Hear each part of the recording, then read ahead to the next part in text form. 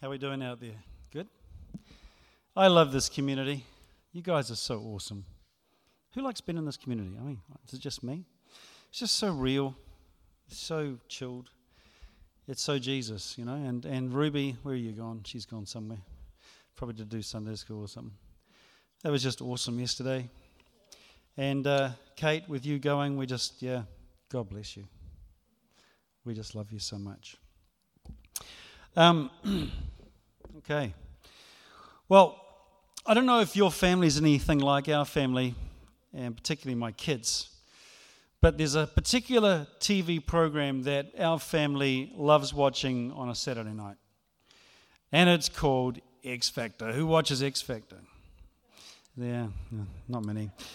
Well, I tell you what, the TV usually gets commandeered by particularly Brittany and William and these guys, and before that, of course, there used to be something called American Idol, and Simon Cowell seems to pop up in every sort of iteration of this show wherever it ends up on the face of the planet, and he's an entertainment all of his own.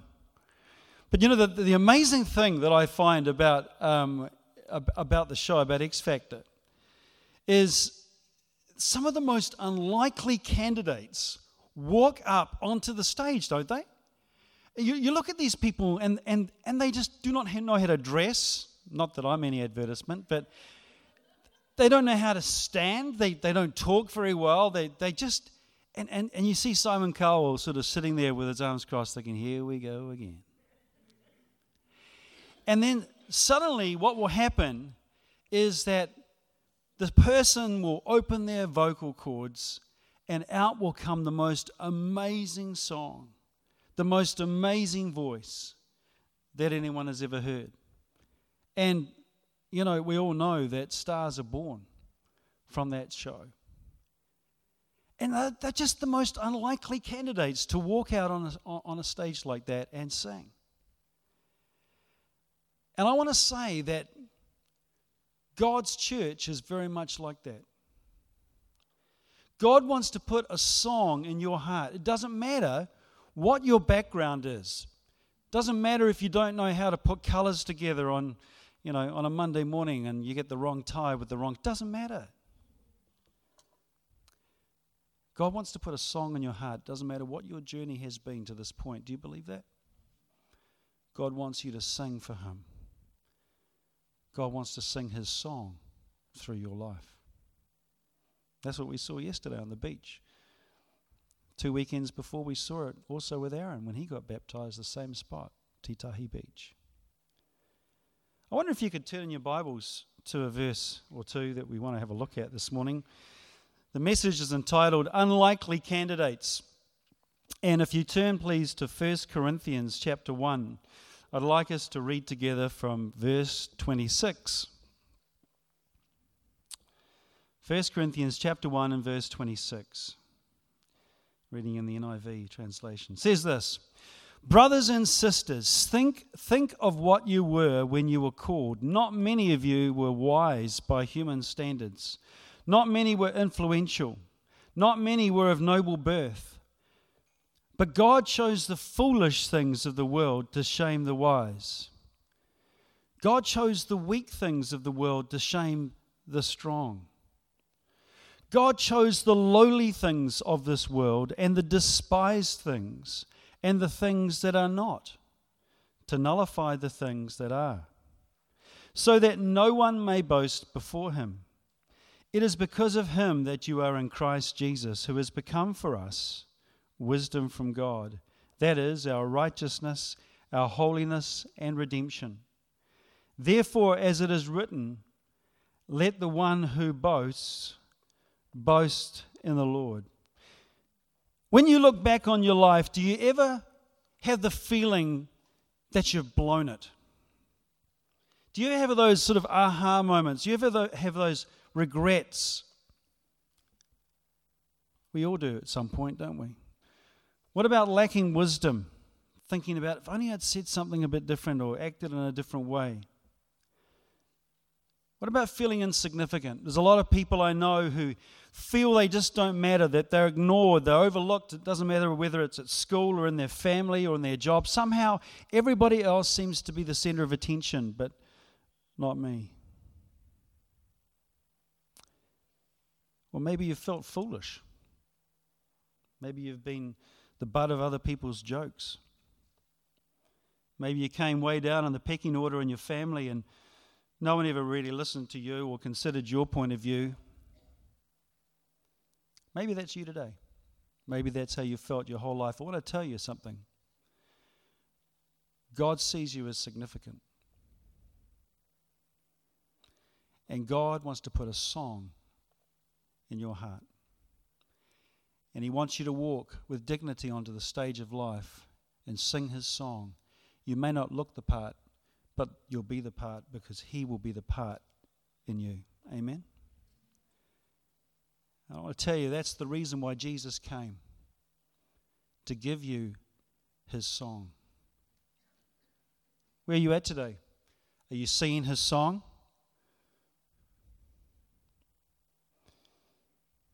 None of us here come from nobility either. Is anyone here related to Prince Charles? Probably don't want to be. How about Donald Trump? Or maybe Eric is.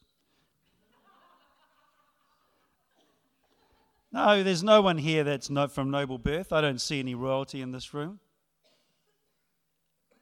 We're all just pretty ordinary, normal, average kind of people. And in those Bible verses we've just read, Paul is juxtaposing some very important concepts. He says in verse 26, you weren't wise. You weren't influential. You're not of noble birth. But God has taken the foolish things, the weak things, the lowly and despised things, and He's made His kingdom out of people just like that, just like you. Does that make you feel good? I want to tell you this morning, no matter where you're at, no matter what your journey has been, God can use you and He can take you on from this point. Never say can't with God. Amen? Never say can't with God. And I think sometimes we need to look at the verses in that chapter and we need to put the expression or the letters JLM right beside them. JLM, just like me. But you know those words also stand for something else. It stands for Jesus loves me as well. He loves me and He wants to use me. And the thing though that I think sometimes frustrates me as a pastor as I look at people who have come to Christ and yet they're still living a life as if they're insignificant. They've never really come into what it means to walk in the freedom that Christ has given us. You know, it says in the Bible that Christ has set us free, that we might live in freedom. Amen? It is for freedom that Christ has set us free. And yet so many people are living in bondage. They're living like a despised person, a foolish person. And why is that? I want us to turn, if we can, to another chapter of the Bible, Galatians chapter 2 and verse 20. Galatians chapter 2 and verse 20. And this is a verse that's well known. And Paul was writing this, the Apostle Paul, and he says this: I have been crucified with Christ, and I no longer live, but Christ lives in me. I have been crucified with Christ, and I no longer live, but Christ lives in me. You know, I turned on the television the other night, and it was, I just happened to flick on, Joe and I did, to the Hope Channel, which is like Shine. And David Suchet, I think his name is pronounced, who played Poirot, you know, the Agatha Christie Belgian super sleuth character. He's very, very clever. I believe he's a Christian. He was presenting a BBC series on the life of Paul. And this particular night, the theme of the night was Paul's missionary journey. And when we picked up the story, he was traveling through Athens and then on to Corinth. And going into the old cities, and you saw the old Areopagus and all the other amazing buildings where the Apostle Paul went, and you can read about that in the book of Acts. And he went into these cities and he spoke the gospel. And as the camera panned out, and there was just David Suchet and this historian standing in this street in this foreign city of Athens. They just looked so small, so insignificant, standing there. And it hit me that this was what it was for Paul as he went into these places where no one had ever heard about Jesus Christ. No one had ever heard the gospel. There weren't Christians. There wasn't a church. It only just started in Jerusalem. And one man had had his life so radically changed and heard the call of God that he said, I am going to go to the uttermost parts of the earth where I could be killed, and I'm going to start a church movement for Jesus Christ. Doesn't that amaze you?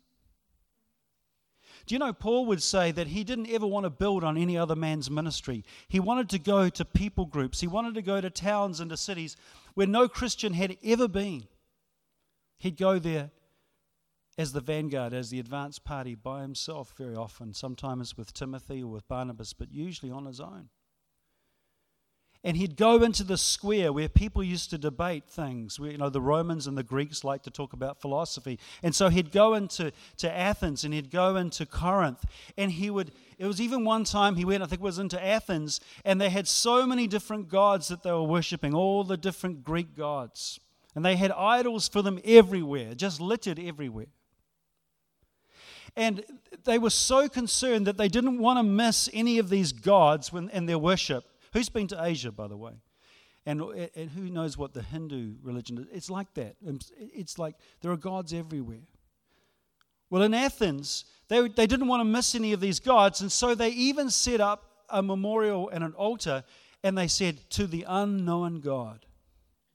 They worship the unknown God because we just don't want to miss any one of these gods out. And into this situation, Paul walks and he sees this altar to the unknown God. He says, I want to tell you about who he is. I want to tell you because I know him personally. Do you know him personally?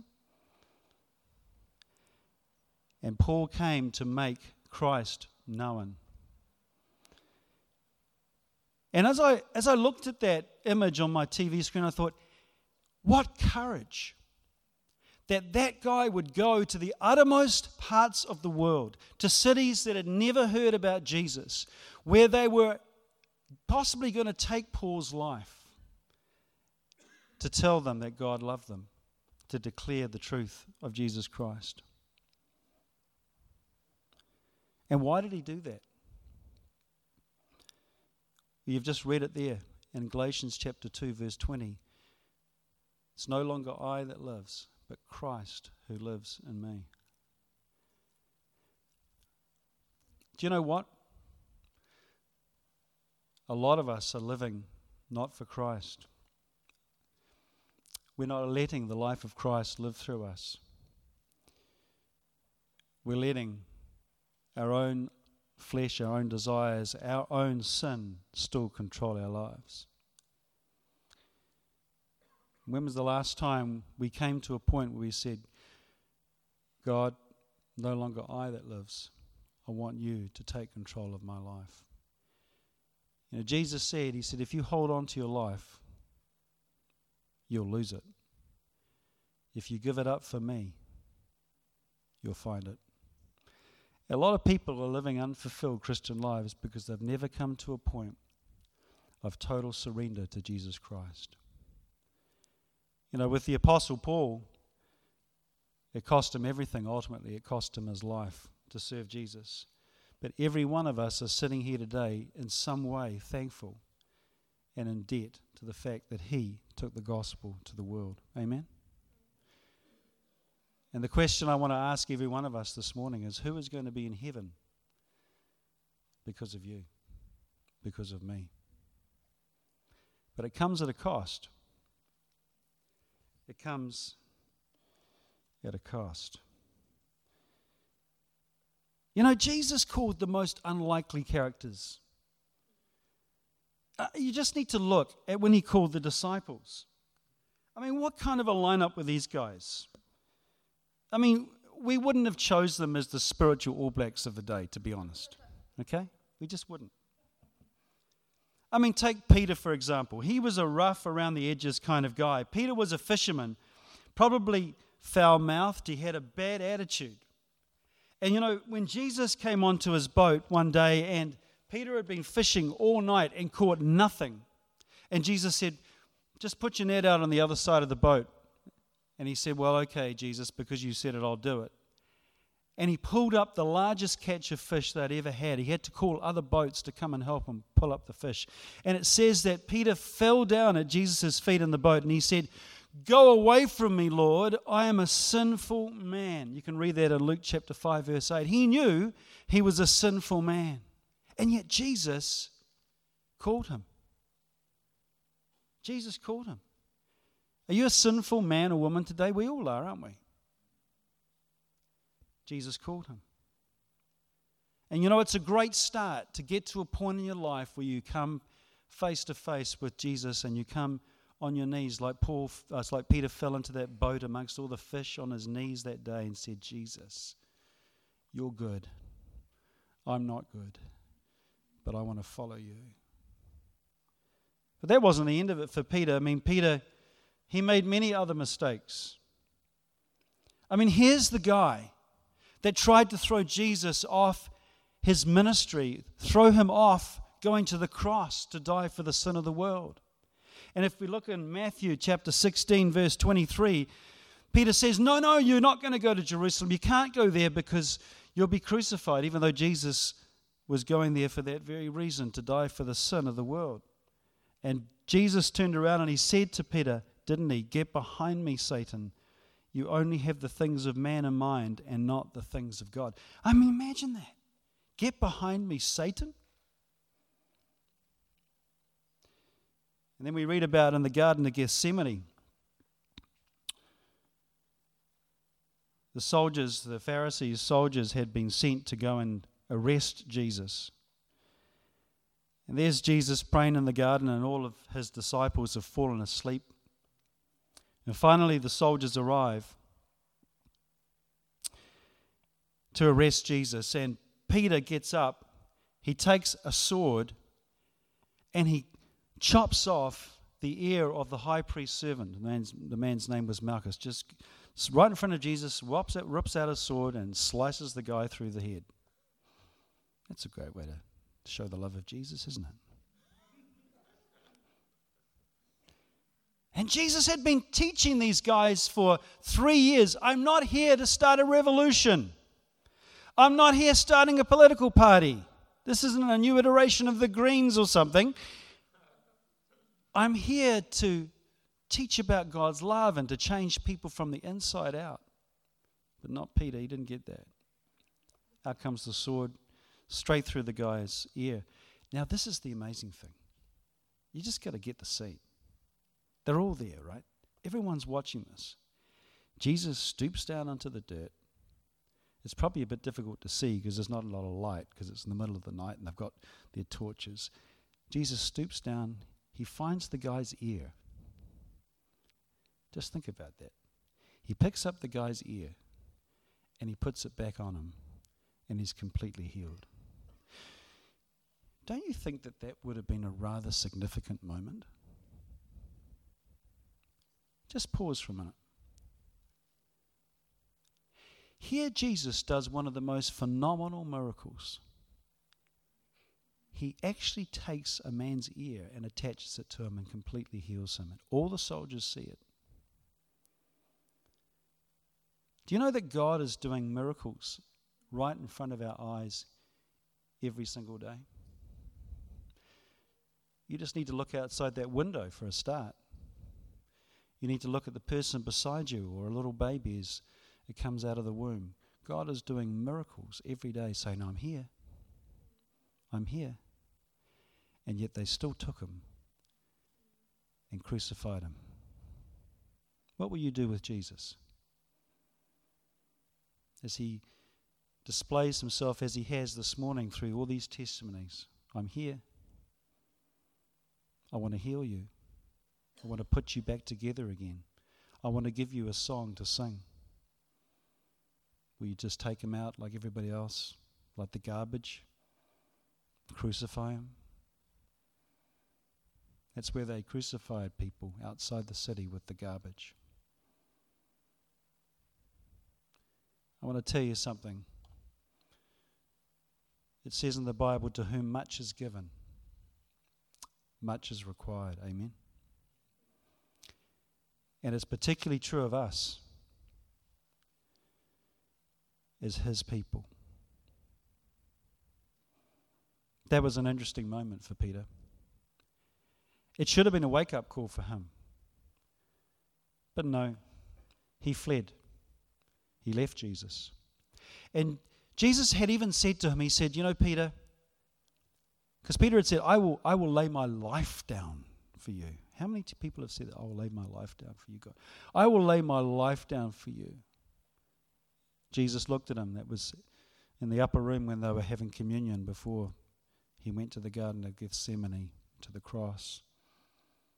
Jesus looked at Peter and he said, before this night's over, Peter, you will have denied me 3 times. Not me, Lord. Oh, look, I'm gonna lay my life down for you. I'll serve you to the day I die. He flees after that incident in the Garden of Gethsemane, and he sort of skulks around in the courtyard of the house of the high priest, seeing what's happening to Jesus, puts his hood and his cloak over his head so no one can tell who he is, except Peter knew the other people there had seen him that night. And sure enough, a young girl said, weren't you one of his disciples? No, he said, not me. I'm not one of them. And someone else asked, yeah, I'm sure I saw you. You've been with Jesus. You're one of his followers. No, it's not me. I don't know the man, he said. 3rd time, the same question. Look, we're sure we saw you up there in the Garden of Gethsemane. You're one of his followers. And it says that Peter then called down curses on himself and swore, I don't even know the man. And then the cock crowed 3 times. And Jesus turned and looked at Peter. And it says that Peter was cut to the heart. And he ran out into the night and wept bitterly. What a start for the man that would become the foundation apostle of the church. Have you ever thought about that? That's the kind of guy that Jesus said about Peter and the testimony that he would have. On this rock I will build my church. So I want to encourage you this morning. If you feel you haven't got much of a contribution, or if you feel you've blown it, you're in good company. Paul, not only was he an opposer of the Christians, but he used to murder Christians before Jesus caught him on the road to Damascus. We can go through all the other disciples. They were pretty much the same thing. Andrew was Peter's brother. He doesn't have the same impetuous notoriety as his brother Peter, but he was a fisherman, pretty rough around the edges. John and James were brothers. They had such a bad temper that Jesus called them the sons of thunder. Can you imagine that? He was having fun with them. He said, you guys have got such a bad temper, I'm changing your name to the sons of thunder because you always fly off the handle. And then they come along with their mother to Jesus one day, aside from all the other disciples, and they say, Jesus, can we sit at your right hand and your left hand and be the top guys in your kingdom? Hello. These are the guys that were Jesus' disciples. They became the great apostles. What about Matthew? Matthew was a tax collector for the Roman government. He used to threaten the Jews if they didn't give money to the oppressing Roman government. Jesus chose him. Jesus even chose a man called Judas Iscariot.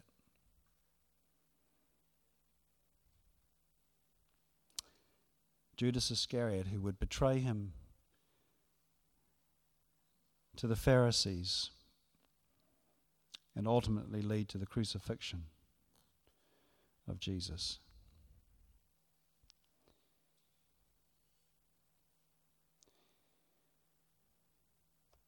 So here's the cool thing. If you're feeling foolish, non-influential, weak, lowly, despised, or just that you've blown it, then you're the very sort of person that God is looking for to be on his team. Who wants to say hallelujah to that?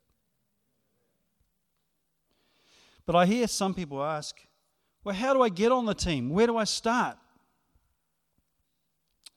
Where do I start? You know, last month, Joe and I finally had the opportunity to go on holiday to Bali. And on the day we were to leave, we were in Auckland. And we got out of bed, and to be honest, I was pretty exhausted. Would that be a fair comment, Joe? It had been a very challenging year in many ways, and it's been challenging since we got back. But I got out of bed, and I looked at the suitcases, and I was exhausted. And I just wanted instantly to be sitting by the pool, sipping the pina colada in Bali. I did not want to have to go on a 10-hour plane trip with a stopover in Brisbane. With greatest respect to Brisbane over there, Adam. Beautiful place. And we enjoyed some time there. But to be honest, I just wanted to be in Denpasar. I wanted to be in Bali, and I wanted to be sitting by the pool. But the trouble is, you can only start a journey from where you are. Amen? You have to begin from where you are. And I want to tell you, God knows that about you. Wherever you are today, God will start with you. And he'll take you on the journey for you if you're prepared to start with him. We can only start our relationship with God from where we are. And it takes three steps, very similar to what happened to us on that journey. The first is we have to pack our bags and drive to the airport. In other words, you need to sort out stuff that's in your life, stuff that's appropriate to take on the journey, and stuff that you need to leave behind at home. Stuff that weighs you down. Stuff that slows you up. And you know, the stuff that weighs you down and slows you up, the Bible has a word for that. Jesus called it sin. It's a little word in the Bible, but it has a whole lot of meaning. And sin was actually a military word in the Bible. What it meant was, if you were an archer and you were shooting for a target, and you missed the target, that was called sin. You'd sinned. You'd missed the target. You know, that's what the Bible is talking about in our lives. Anything in our life which causes us to miss God's target is sin. What is it in your life and in my life that causes us to miss God's target? You know, it says in Romans chapter 3, verse 23, "For all have sinned and fall short of the glory of God." All have sinned. We've all sinned. It comes to a point in our life, if we want to truly get on the journey with Christ, we have to come before him and say, Lord, show me the things where I miss the target. I want to lay that stuff down. I want to get it off my back. I lay it before you at the cross. Please forgive me. Please cleanse me. And now help me and start the journey with you. Amen. So the first thing is you've got to have a right view of yourself, a right view of God. The second thing is you've got to actually then go to the airport and check in for the flight and get on the plane. You know, Jesus has already purchased the ticket for us, but some people think that that's all that's required. Jesus has died. But all he's done is he's purchased the ticket. You still have to take it to the airport and you have to check in. And then you have to get on the plane. There's a verse that says in 1 Timothy chapter 4, verse 10, that Jesus is the Savior of the whole world, but especially of those who believe. Have you believed in him this morning? You know, what he's done is he's purchased your plane ticket. But you actually have to go to the kiosk in prayer and you have to check in and receive your boarding pass and get on board. And some people never get to that point. You know, they walk around their whole life. One of the greatest tragedies in the world is that there are people in the world for whom Jesus has died, but they will never receive the boarding pass and get onto the flight. And then the last thing is we've got to be prepared for the journey. And we've got to trust the pilot to take us to where he wants us to be. And that speaks of surrender and making Jesus Lord. You know, the thing that is amazing is after the resurrection of Jesus, every single one of his disciples went out and changed the world. And I often think about the kind of people that they were at the beginning of the journey and the people that they were at the end were two totally different things. And I want to say this morning. When you become a Christian, God wants you to grow up. He wants you to mature. But so many of us want to stay in the nursery, drinking milk and having baby food. But God has a whole mission out there for us. He has a ministry for us. Do you know what your ministry is for him this morning? I look around this church and I see so many people serving Christ. It's a wonderful thing.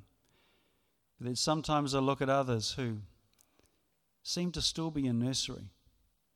And they need other people constantly to bolster them. God says, I want you to grow up. And as I looked at that television screen and I saw David Suchet standing on that street of Athens, this little wee figure, I imagined Paul walking down there saying, I have been crucified with Christ. It's no longer I that live, but Christ who lives in me. And I want to tell you something. If you let Christ live through you, you can change the world. You can walk out onto the stage of life and sing a song that even Simon Cowell will be impressed with. What sort of man or woman or young person do you want to be? The life of Paul challenges me every day. Peter went out as well and he died for Christ. Do you know that every one of the disciples, except for the Apostle John, who died of old age, every other one of them died for their faith for Jesus Christ? Let me just take you through very quickly what happened. Andrew, well, Simon Peter, let's start there. He was crucified upside down. He didn't want to be crucified the same way as Jesus. So his life was about to be taken by the Romans and they were going to crucify him. He said, yeah, okay, crucify me, but not that way. Not like Jesus. Crucify me upside down because I don't deserve that. Amazing. Andrew, the Apostle Andrew, he was scourged and then he was tied rather than nailed to the cross so that he would suffer for a longer time before dying. And the story is told that as he was tied to the cross and it took so long for him to die of thirst in the hot sun, as people passed by, he would tell them about Christ. And even as he died, people came to know Jesus as Lord. And then there's James, the other son of thunder we were talking about. He had a sword put through him. Philip, well, he was scourged, he was thrown into prison, and he also was crucified in 54 AD. Bartholomew, Well, there are two accounts of how he died. One was that he was crucified, and the other was that he was skinned alive and then he was beheaded. Thomas, he was martyred when someone ran him through with a spear. Want to sign up for following Jesus? Matthew, he was supposedly stabbed in the back by a swordsman. James, he was beaten and stoned by persecutors and then killed by being hit over the head with a club. Thaddeus, he was crucified also at Edessa in Turkey. And the other Simon the Zealot, he was crucified in 74 AD. And John was exiled to the island of Patmos, where he would write the book of Revelation as God showed him the end of the world. His life was spared ultimately, and he died as an old man, the only one of the apostles not to give their lives for the gospel. And you think you've got it hard in New Zealand, following Jesus? Jesus once said, he said, take up your cross and follow me. He said, those who don't lay their lives down for me are not worthy of me. It's a hard word, but I really believe it's a word for our generation. Amen? Are we going to follow Christ? Sometimes it's difficult for us at work just to open our mouths and say that we're a Christian. Sometimes it's difficult for us just to tell a friend. And my prayer is that we as a church at Northern Hills really start to become the authentic church that Jesus wanted us to be. I say this a lot here. I say this a lot in other contexts because I really believe that's what God is calling us to do. We've become so overindulged, so comfortable. We live in a consumer credit society. What we want, we get, even if we can't afford it. And I think God is saying, no, I've got a song for you to sing it. It might be scary to get out there in front of that crowd. But I've put something in you that the world needs to hear. Who believes that the world needs Jesus? Who believes that the world needs to know the difference between eternal life and eternal death? And so whether we fly to the other side of the world and work in Disney, whether we stay here in Wellington or whatever we do, I want to encourage you today. I want to encourage you to come to that point that Paul had to before he could do anything else for God. Why are you failing in your Christian life? Because it was going to be the same for Paul if he hadn't come to Galatians chapter 2 verse 20. I have been crucified with Christ. It's no longer I that lives, but Christ is going to live through me. Let's stand, shall we? This morning, if you've never actually asked Christ to come and live in your life, you can do that. But I wonder if we can just take a moment before we sing, just to still your heart before God and say, God, there's so much baggage in my life. You name the things that are holding you back. There's so much sin. There's so many things that I need to leave behind. And what I need to take on the journey with you is different.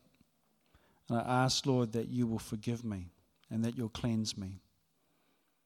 I give you my life. Crucify the old self in me and help me to live the life that honors you. Let's just take a moment and then we'll close in prayer. Thank you, Lord.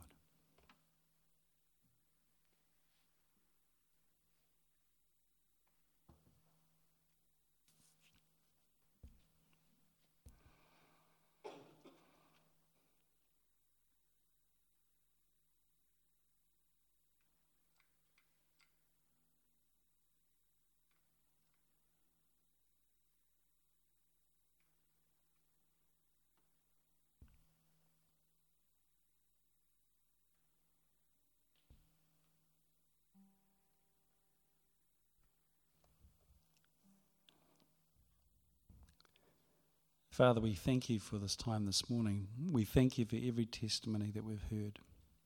We pray for those people that we mentioned this morning who need your healing.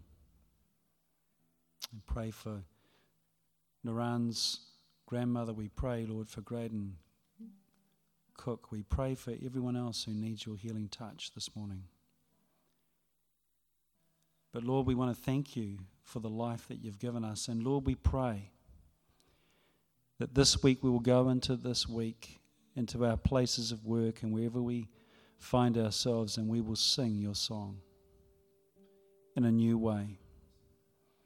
That we will crucify the desires we have that make war with our own souls, and we'll let your life, your new song live and sing through us. I want to pray for every person here, Lord, that your Holy Spirit will fill every life. Lord Jesus, you said that rivers of living water would flow out of us if we only gave our lives fully for you. This world is so thirsty, and they need you, Lord. So, Father, we just glorify you, and we offer our lives back to you, and we thank you for coming and for dying for us and giving your life. In Jesus' name, amen.